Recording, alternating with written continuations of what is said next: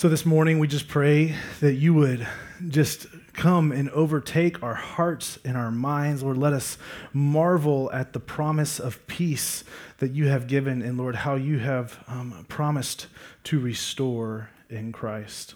So Lord, we give you this time. Lord, speak through me, in spite of me, God, whatever it takes. God, I pray that you would, just as what Alexis prayed, that my words would be stripped away and only yours would remain, God. So, Lord, we love you. We thank you for this time. Lord, we pray that you would be glorified, that we would be unified and lives transformed. In Jesus' name, amen. Amen. Oh, man, what a great start. So just to give you kind of a running kind of momentum to where we are, throughout this Advent season, we're focusing kind of on this one thread that goes through all of our weeks, and that is this idea of shalom. And I say idea because it's hard to say that it's just defined in one spot. It's this pervasive kind of theme and reality that we see presented all throughout God's redemptive work and just the narrative that we see through all of creation. And so I love it when we can just say shalom to one another, knowing that is just saying peace be to you. So shalom. Shalom. Let's try it one more time because I know I caught you off guard. Shalom. Amen. So shalom is just this Hebrew word that translates peace, kind of, but that's the simplest translation, but it's bigger than that. It translates into this idea of soundness, of welfare, and of completeness. And really that completeness is an important picture to grasp if you want to understand what we're talking about in this peace, this shalom. And then we've kind of been defining as far as our experiencing of God's shalom is the reality of God's promised peace. So last week we looked at shalom's enemy, and as we did that, we saw that we had to start from the beginning and see that God created all things good. He created them good, He created them perfect, and He created them complete out of love for His glory. So we saw that last week, but we saw that there came this problem. And when we, along with Adam and Eve, when we all rebelled, when we all sinned against God, sin and evil and death entered into this world, into this existence, into yours and my experience. All at that time, all that was whole and complete is now fractured and distorted.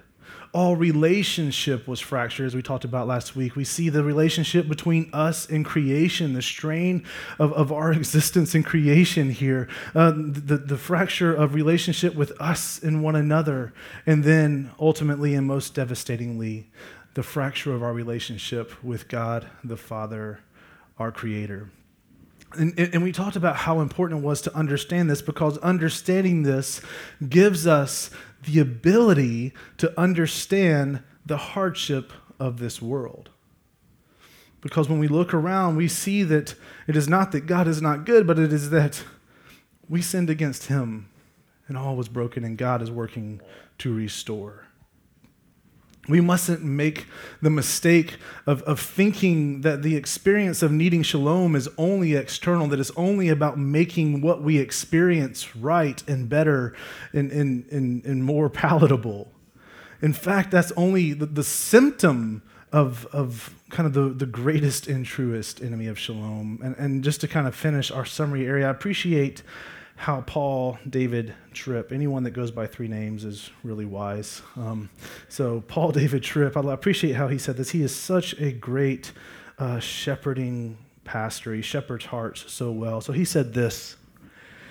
He said, and it's on the screen for you because it's kind of long. It says, "There was no other way, because our big problem in life is not familial or historical or societal, or political, or relational, or ecclesiastical, or financial," and I'm going to add, or any other that you can find.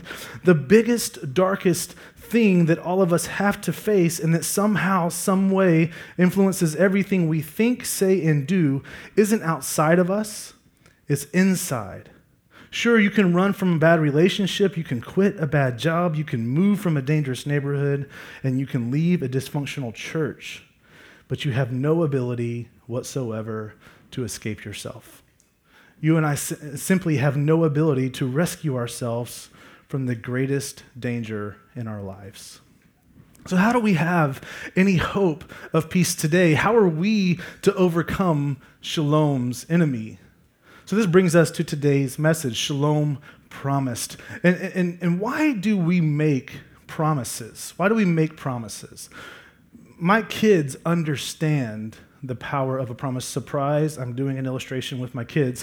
My kids understand the power of a promise. If you don't know, in the Haynes house, Friday nights are camp out on the couch nights at the Haynes house. And it's most often Friday night. Every now and then it gets pushed to Saturday, but it's Friday. Friday is camp out on the couch at Haynes night. And so oftentimes on the way to school, on Friday mornings, my kids will ask me, hey, do we get to camp out on the couch tonight? And I'll say, yes, you do. And then they will often reply with something of the nature of, do you promise? And then I say, I think, like, I better make sure. Yes, I do promise. And the thing is that when they ask that question, they understand that promises are binding, whether they can tell you that or not. They understand that a promise is binding. They also know that who the promise comes from matters. It wouldn't matter at all if they were to say, Daddy, do you promise? And I say I do if I don't try to be a good daddy. If I just flippantly say, yeah, I promise, and then I never worry about keeping my word, they would quit asking me because it wouldn't matter. But they say, do you promise? And because I am a dad who intends to love and lead them with grace and integrity and show them what it is to honor truth, then they know that when I say I promise, I'm going to do everything I can to fulfill that promise. And so because I am a good dad, that promise holds power. So my promise to them allows them to go throughout their day, their Friday, confident that Friday night they're going to get to sleep on the couch. They don't think about it again probably and literally, let me just go ahead and for this illustration, I really don't think they do, because oftentimes they'll ask me in the morning, and then Friday evening at some point they'll go, oh yeah, sleep on the couch night. And it's because they just kind of live with this assured comfort that there is a promise that is being kept. And so a promise is binding.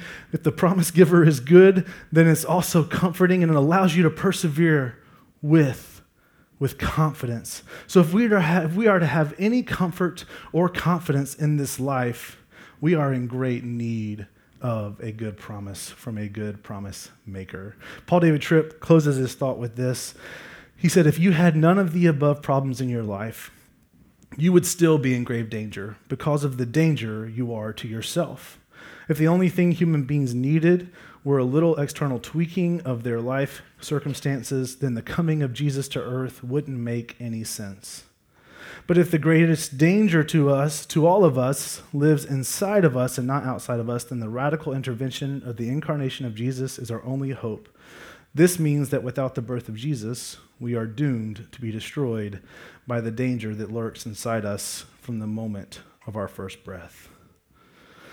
So instead of viewing God as absent or ambivalent in this world and in this life, if we acknowledge him, what we actually see is we see a generous, gracious God who is moved with compassion to restore what was lost. So here's our main point. God's promise will give you the power and patience to persevere in experiencing the presence of his pervasive peace. Did you catch that? Hopefully some of the P's will stick. God's promise will give you the power and patience to persevere in experiencing the presence of his pervasive peace. Anybody else want to try? It's not on the screen, sorry. A promise, a true promise from a true promise maker and keeper allows us to live in a present reality of what is yet to come. Go ahead and open your Bibles to Genesis 3:14. There will also be verses on the screen, as well as the YouVersion Bible app. You can follow along there. Just click on More down at the bottom, click on Events, will pop up. And if you'd like to follow on the Bible, feel free. And if you don't have a Bible, look underneath the chair near you. There's one there. And if you are without a Bible at all in your life, please take that. That's our gift to you. So we're going to start in Genesis 3:14. We're going to hit quite a bit of scripture today from all over, again, because this is a theme that kind of permeates all of Scripture, and so it might just be easier for you to follow along in the app or on the screen. So today we'll see two promises that God has made that allows us to live in shalom. So first, let's just jump right in. I'm not going to tell you them both to start with. We're going to go through them as we go. So the first promise that God has made that allows us to live in shalom, this reality, this present reality of a pervasive truth and peace, is this, that God promised to redeem.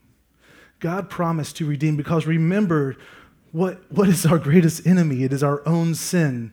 That standing before God was broken and fractured, that our relationship was severed. So we started last week with this bleak picture of the sentence upon Adam and Eve and all of creation as we looked at Genesis 3:16 and 17, where we see that through pain children will come, that through toil we will eat by the sweat of our brow, and futility of work entered and death entered is kind of what we saw last week. So now here we are kind of in these same moments of where Adam and Eve have been caught and they're before God and the judgment comes down.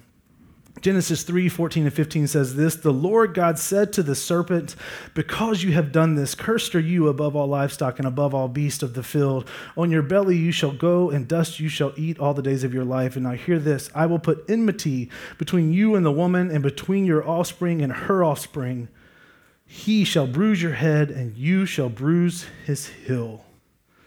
And now remember what we said last week near the end. We talked about kind of this moment and we pointed back to God's heart in creation. Remember this, that God created for his glory. He created us for his glory, but also for relationship. He created all that he did motivated by love. And you remember how we got there last week? Because we said if it wasn't for his desire for relationship, he didn't need to create us at all because his glory was intact. His glory is found completely in himself. He doesn't need us to show his glory, but he desires to. He created us for that, but yet he also created us for relationship. And so we saw that last week. And now once again, we see the same heart on high display, that even though this magnificent, glorious, sovereign creator God created these and was absolutely generous in every way and made it perfect and pristine, and yet somehow they thought they knew better. And instead of just smashing them, yes, consequence comes, but what does he do? This passage here, in the middle of the judgment, we see this moment where this heart to restore and a heart to redeem is immediately intermingled, because you can't separate God's perfect judgment and his mercy and love, because he is all that he is at all times. And we see in Genesis 3:15, which is known as the proto-evangelium, which is the first proclamation of the gospel, this first announcement that there will be victory. There will be a restoration. When you see at this moment, you see that he says, I will put enmity between you and the woman, speaking to the serpent, which is Satan, and between our offspring and her offspring. And it says he. Notice the shift. He's not talking about her anymore. He's talking about he, and he's talking about the coming deliverer, Messiah, Jesus. He shall bruise your head, and you shall bruise his heel. And if you don't know, bruising of the heel is just a wound. Bruising of the head is a death blow.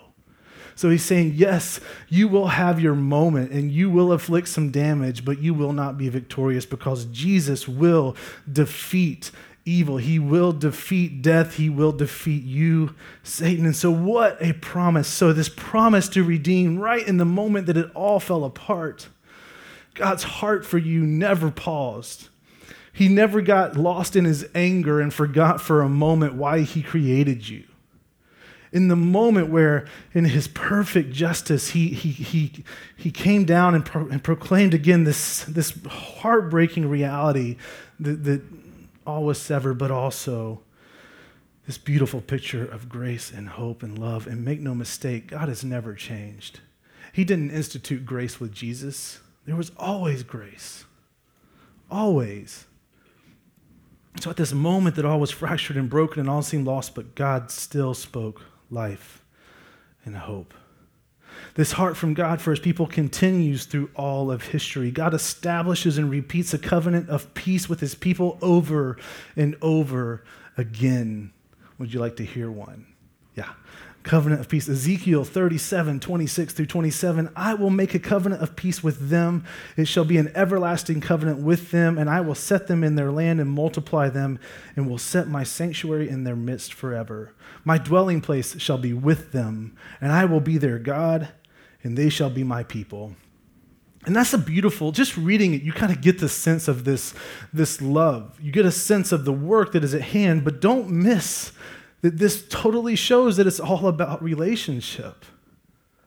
God wants relationship. Again, hear the relational words of this covenant of peace. My dwelling place shall be with them, and I will be their God, and they shall be my people.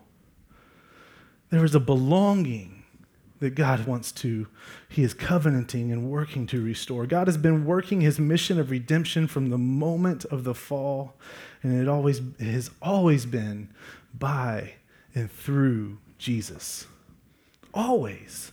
God's promise is that we could go from an enemy of God to reconciled and at peace with him. Remember, like I've already said, we don't want to, like the good news is not good news without the bad news, and the good news far outshines the bad news here, but it's so important for us to remember, like it is our sin that is the enemy of shalom in the first place, not just the experience of our life. It is through the work of Jesus that we've been invited into peace with God once again through Jesus. Colossians 1:20-22 says this, and through him to reconcile to himself, that's Jesus, all things, whether on earth or in heaven, making peace by the blood of his cross. And you, who once were alienated and hostile in mind, doing evil deeds, he has now reconciled in his body of flesh by his death, in order to present you holy and blameless and above reproach before him. Is that good news? To be presented holy and blameless, you who were once ashamed and just dingy with sin, dingy with shame and guilt. Do you see that? He is making it, he has reconciled you in his body of flesh by his death in order to present you holy and blameless and above reproach before God. Does that blow you away? Does that comfort you? What is the enemy of peace in your life? What is it that weighs down your conscience? What is it that causes you to go on your day just kind of trying not to disturb anything or trying not to get noticed because you don't want to be discovered for what you see yourself as? Again, He is working in Christ to restore us to be what we were created to be, to restore us into relationship, to restore us to be sons and daughters, co-heirs with Christ, to see yourself as he sees you, as that. Adopted sons and daughters, sinners made saints. One more amazing thing. So God made this promise, but he didn't just leave it to you to cling to or to remember by your own strength. He didn't leave it to you as if it's up to you to hold on. What did he do? He gave us the Holy Spirit. What does the Holy Spirit do? We see two places here, Ephesians 1:13-14. In him you also, when you heard the word of truth, the gospel of your salvation, and believed in him, were sealed with the promised Holy Spirit, who is the guarantee of our inheritance until we acquire possession of it to the praise of his glory. God gave us the Holy Spirit. He gave us the Holy Spirit as an earnest payment, as a deposit to claim what is his. This proclamation that he made here saying like, hey, I've given you the Holy Spirit. He is the guarantor of your inheritance until you acquire possession of it. He's saying that the reason why he does is not so that you could hold God to his promise. This proclamation is so that we can hold on to God's promise that he has worked in us through Jesus. Do you get that distinction? Like why I'm pointing that out? Because we see here this, in him also, when you heard the word of truth, the gospel of your salvation, and believed in him, you were sealed with the promise of the Holy Spirit, who is the guarantee of your inheritance. So it's not that you can say, hey, God, I've got my proof here. Don't forget the promise you made to me. It's so that you can remember, oh, God made this promise to me. My hands are weak. My will is flighting. But he holds me in Christ, and he's given me the Holy Spirit as a deposit. Just like when you make an earnest payment on that house that you're buying, that you will follow through with the contract. This work of the Holy Spirit being given us is that promise, God's good deposit in you, that he will follow through with keeping that covenant and contract. And then we see the other work of the Holy Spirit, Romans 5:1-5. Therefore, since we have been justified by faith, we have peace with God through our Lord Jesus Christ. Through him, we have also obtained access by faith into his grace in which we stand, and we rejoice in hope of the glory of God. Not only that, but we rejoice in our sufferings, knowing that suffering produces endurance, and endurance produces character, and character produces hope. And hope does not put us to shame, because God's love has been poured into our hearts through who? the Holy Spirit who has been given to us. Don't miss that. The Holy Spirit has been given to us, and one of his kindest works that he does is that he advocates God's love, law, and favor to you and me so that we would remember God's promise, so that we would remember what God has done to restore. So the Holy Spirit works as an advocate. Just as Jesus advocates our innocence and his righteousness to the Father, the Holy Spirit advocates God's love, law, and favor to you and me. So it's not just up to us with the grit of our strength to hold on to the promise, but it is the work of Christ and the Holy Spirit that helps us to live in that assurance. So we see that the first promise God made to ensure the power and presence of pervasive peace in us is that he will redeem us in Christ. So what's the second promise? God promised to restore. He promised to restore all things. There is no peace without our redemption in Christ because we remain at enmity with God. Again, it's relational. There's no peace without our relationship being restored in Christ. But it's also the promise of God to restore all things that gives us an even greater ability to have a persevering peace, regardless of the trials of this world. We can't escape him. Trials are a sure thing. And this is how we can live with a persevering peace. We must remember what we said last week. Again, we've said it today too. God created all things good out of love for his glory. We were created to live in that reality. We were created for that and to live out God's purpose of spreading his image and his glory across the entire face of the earth. And our sin broke everything. The discord and the brokenness of this reality in this present life is our experience, but the temporal things of this world, what we see, they're off center. So while we were created beautifully and purposefully in God's image, we now live in a world experiencing what it would be like to be this accomplished, crazy trained brain surgeon and then told to go and build a house, right? You've got these amazingly skilled hands that can do this amazing work of beauty, but yet they are ill-equipped to go and build a house. You could get a shelter in place, but to actually build it with the right finishing and up to code and that is sure and sturdy and will stand the test of time, a brain surgeon is not trained for that. And so we live in this world. While we are beautiful because we were created in God's image, we are still also straining to actually live what we were created for because it's all been fractured. And so the first step is God redeeming us to restore us to that. And now we get to live with this persevering peace and hope because of the promise that all will be restored, right? We live with it, with the internal experience of peace because the Prince of Peace reigns in our hearts and we're being transformed by our minds, but we also have a future hope where we see this in Revelation 21, 1-6.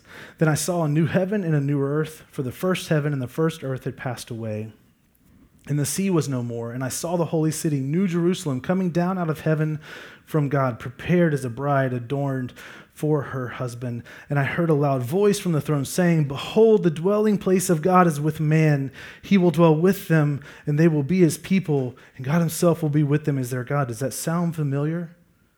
Does it sound like the covenant of peace we just read? He will wipe away every tear from their eye. Hear this picture of what is to come. And death shall be no more, neither shall there be mourning, nor crying, nor pain anymore, for the former things have passed away. And he who was seated on the throne said, "Behold, I am making all things new." Also he said, "Write this down, for these words are trustworthy and true." And he said to me, "It is done. I am the Alpha and the Omega, the beginning and the end. To the thirsty I will give from the spring of water of life without payment." So the redeeming work of Christ gives us peace peace relationally. The promise of God to restore all things gives us the ability to walk with confidence and with an incorruptible hope of that peace. So next week, we're going to look at Shalom together and how we are to be purveyors of God's peace to each other and to the entire world. And then the weekend of Christmas on the 23rd, we're going to celebrate the reality of Shalom forever and how we can actually live in this peace, pursue experiencing this peace because of Jesus coming to earth, incarnating into our need. Today, hear the promise God has made to you. Know that he keeps his promise to redeem you and restore all that is broken, from inside of you to every crack and crevice of all creation. God's promise has power because he is a good promise giver and a promise keeper. He promises over and over again to keep his promises. Peace starts in your heart, starts in the work that is done on the inside. If you need to surrender and trust Jesus as your Savior today, as your restorer of peace, don't hesitate. Hear the glorious invitation. Hear his love for you. Hear his promise of peace. If you are a Christ follower, I pray that you feel the wonderful strain of being pulled between the full breadth of God's promise. What do I mean by that? Is that you are totally locked into the now, totally locked into this reality of a peace that surpasses all understanding, regardless of what's happening around you, that comes from the work of Jesus in your life. I mean, you are locked in. And at the same time, you are so full of a hope of what will be, because of God's beautiful promise of restoring all things forever. And you just live in this glorious tension of the already not yet reality of God's promise of peace. Man, like what a beautiful strain to be under. Because that's the promise and that's reality. This all happens through the glorious revelation of Jesus Christ. So I'm going to close with one more quote from Spurgeon, Charles Spurgeon, and then here we go. It is the height of grace that Jehovah should be in covenant with man, a feeble, sinful, and dying creature. Yet the Lord has solemnly entered into a faithful compact with us, and from that covenant he will never turn aside. In virtue of this covenant, we are safe. As lions and wolves are driven off by shepherds, so shall all noxious influences be chased away. The Lord will give us rest from disturbers and destroyers. The evil beasts shall cease out of the land. Oh Lord, make this your promise good even now. The Lord's people are to enjoy security in places of the greatest exposure. Wilderness and woods are to be as pastures and folds to the flock of Christ. Hear this. If the Lord does not change the place for the better, he will make us better in the place. The wilderness is not a place to dwell in, but the Lord can make it so. In the woods, one feels bound to watch rather than to sleep, and yet the Lord gives his beloved sleep even there. Nothing without or within should cause any fear to the child of God. By faith, the wilderness can become the suburbs of heaven, and the woods the vestibule of glory. So much wrapped up in that. Hear the invitation and the promise that it is the work of God in Christ in and through you, and not yours to somehow work and attain yourself. You cannot earn this. You can pursue it. It is earned by Christ. God's promise to redeem you in Christ and restore all things will give you the power and patience to persevere as you experience the presence of his pervasive peace. Let this be what you celebrate this season. Let's pray. So God, what a promise.